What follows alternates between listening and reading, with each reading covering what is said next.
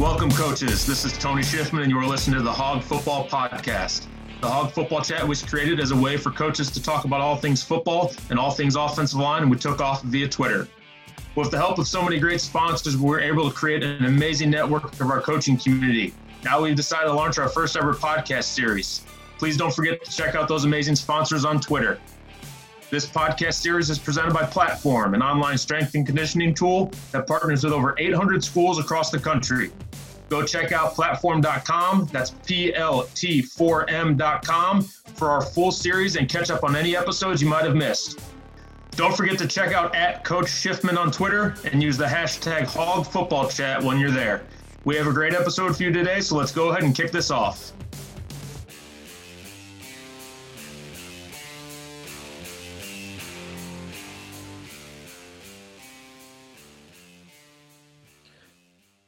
Before we even kick off the podcast, I want to just remind everyone to go like, subscribe, and keep up with these weekly episodes.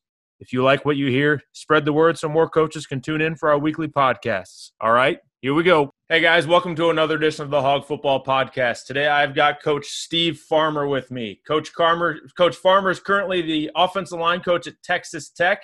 Before that, he spent time at Utah State as the offensive line coach, Louisiana Monroe as the offensive coordinator, offensive line coach, Illinois State as the offensive coordinator, again back at Louisiana Monroe as the offensive coordinator, Eastern Michigan as an offensive line coach, and he got his coaching career started at Illinois State as the defensive tackles and tight ends coach, and is a graduate of Illinois State. So, Coach Farmer, pleasure to have you. How's it going this morning? Oh, I'm doing great, man. Just happy to be, moving forward in this pandemic. Yeah, absolutely. So, my first question is you've been at a lot of great schools with a lot of great programs and some great seasons. Talk to me about the importance of the offensive line to the success of those seasons you've had. Oh, I mean, it's without a doubt, there's been two ingredients that has occurred every time we've had great years. We've had a really, really good offensive line, and we've had a really good quarterback. They tend to go hand in hand. When you're suffering in one area, one of those two areas, it always seems to be one of those years that you're going to struggle and have a hard time moving the football. But, and then when I talk about having a good O-line or a good quarterback, it's not necessarily – and I've been very fortunate to coach guys like, Tony Romo or Jordan Love, having those guys at the quarterback position. Mm-hmm. But it's also been just guys that are winners. Colton Brown at Louisiana Monroe was a great one. And all three of those quarterbacks I just mentioned all had really, really fine offensive lines in front of them. And not necessarily a ton of NFL guys, although we've had several. It's been, coming together as a collective whole and a guy grabbing hold of his role, whether it be a great center or just being a nasty guard, and doing it at a high level.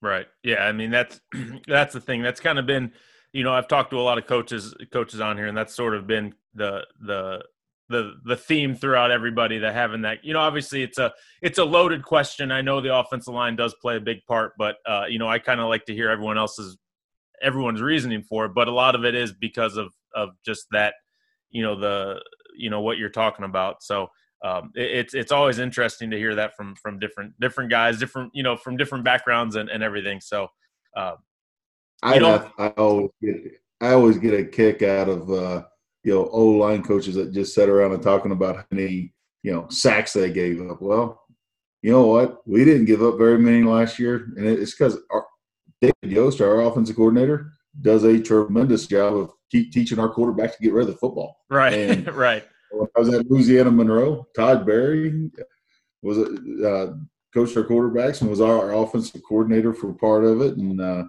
golly, he did a great job of teaching that guy to get rid of the football. So it's amazing how it goes hand in hand. Right. And that actually, that's a great kind of segue to my first question is, in reading through your bio, you kind of that's kind of your MO. You don't give up a lot of sacks for the amount of passes, pass attempts you guys have. Is that, can you, you kind of alluded to it a little bit. It has to do with the quarterback getting rid of the ball and the offensive coordinator making those right calls. But, there is some part of it that lies on you and the offensive line too. With that many pass attempts, is that something? Do you put more focus on the pass pro than the run game, or is it just kind of that's just how the offenses sort of shake out? Well, yeah, I mean, it's kind of a loaded question, right, in my opinion, from the standpoint of, when I was at Eastern Illinois, for example, my first O-line job, I worked for a guy named Roy Wicke, who was an awesome offensive coordinator, and was really lucky at that young in my career to get around a guy like him. And we finished, I'll never forget, first year coaching, we finished exactly to the yard, number of rushing yards and number of passing yards. And, we had a really mature O-line. We had Tony Romo on the backfield. We had two really talented running backs. Was one of those guys J.R. Taylor? J.R. Taylor, heck yeah. Well, he was a dang good one. I mean, physical runner. I got to see him up close and personal when he was in high school, when him and his brother were at Mount Zion running the single wing, and he munched us, man. I'll tell you that much. That's all I'll say is he munched us.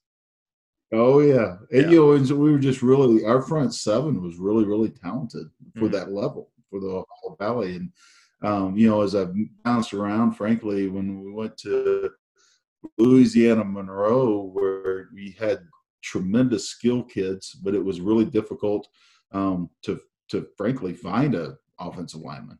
Right. It was a difficult challenge. And so, we started spreading the ball around and relying on, quick game became an extension of our run game, and gotten to empty a bunch and those types of things. And, when we went to Utah, when I was out at Utah State, and Coach Yost and I got connected, and, had an opportunity there where, we Darwin Thompson, who just won a Super Bowl for the Chiefs, one of the running backs up there, kid out of Tulsa, Oklahoma. He was a tremendous runner, and we wound up running power, probably as good as anybody in the country that year.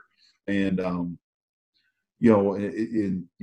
while Jordan Love was our quarterback, and it was a first round draft pick and all those things, I just think it's, how are you going to get a first down? How are you going to score points? At the end of the day, it's our responsibility as the old line coach, or just like the offensive coordinator or the wide receiver. How are we going to score points and win football games? And right.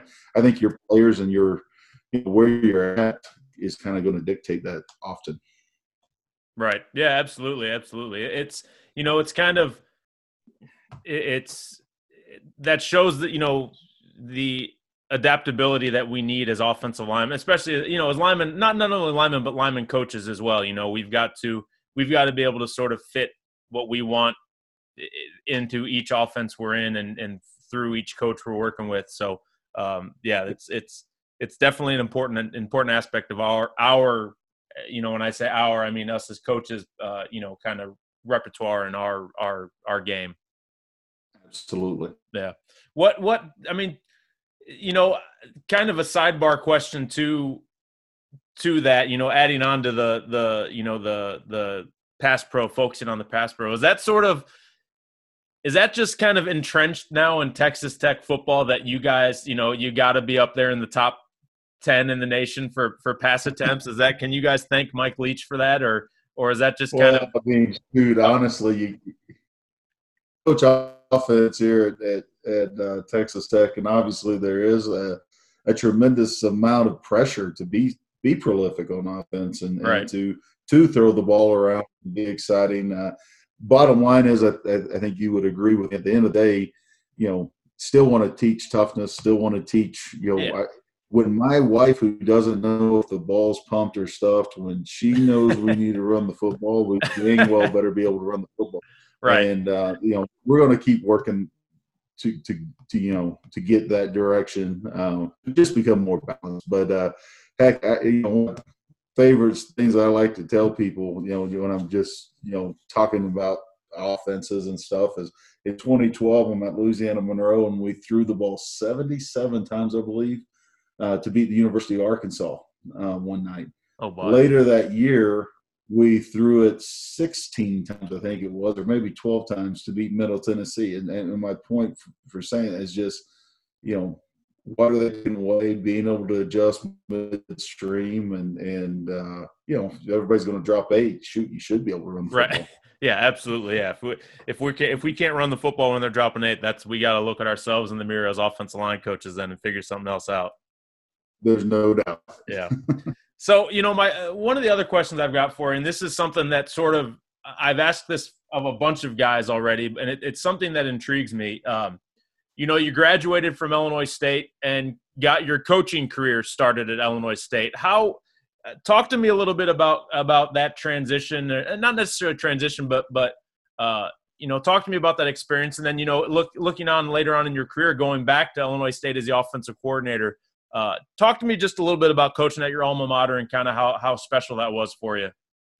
Oh, absolutely. I got done playing in '98, and that spring I was all set. I was just going to go back to Oklahoma, be a math teacher, and coach football as a high school coach. And my family was all back that way, and all my family was in education that part of the country. So that was my plans. And one day in the spring, Todd Berry, our head coach, asked me what my plans were, and I told him, and they had just had a coach, one of those restricted earnings coaches, leave for another job and asked me if I would be interested.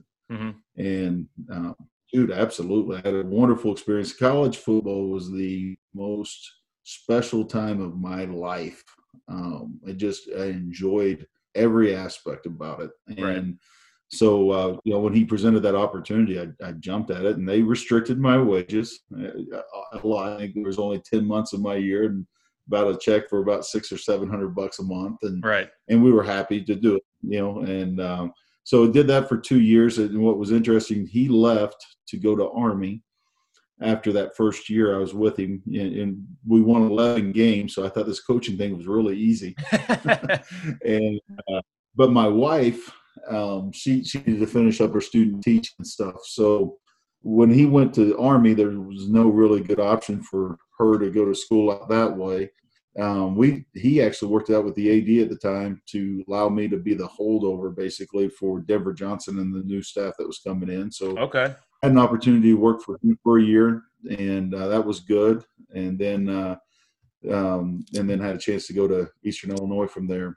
Working at alma mater, I probably didn't appreciate it as a restricted earnings coach. As a young guy, you're just trying to learn football every day. When I went back and had a chance to work for Brock Spack and was on his first staff there at Illinois State, and he's done a tremendous job there at Illinois State. It was just it was amazing to me how important, how much pressure.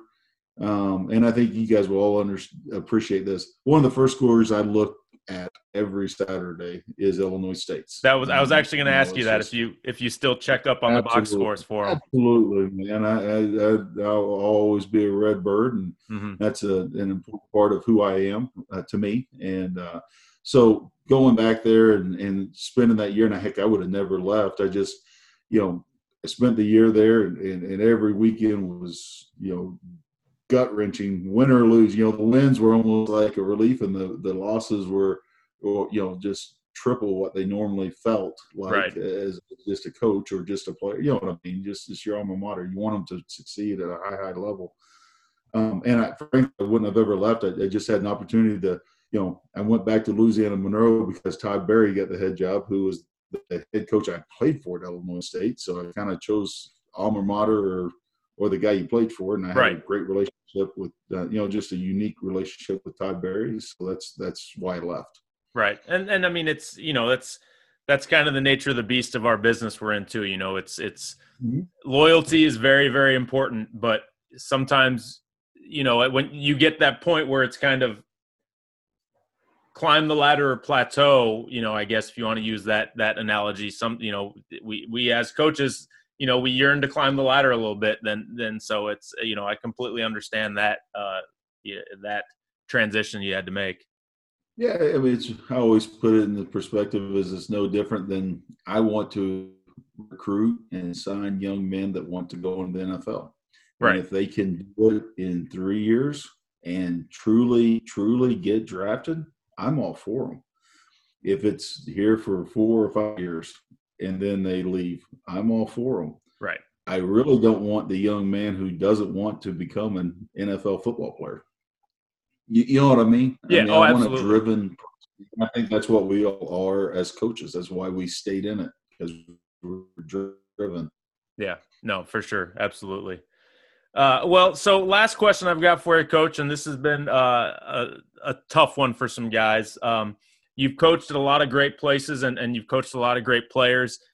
You played with some great players. If you could put together a Mount Rushmore of offensive linemen, between guys you've coached or guys you played with or guys you're just, you were a fan of growing up, who would be on that 5-man offensive line? Wow, that's a really good question. Probably I'm just going to go with some guys that played for me. Okay.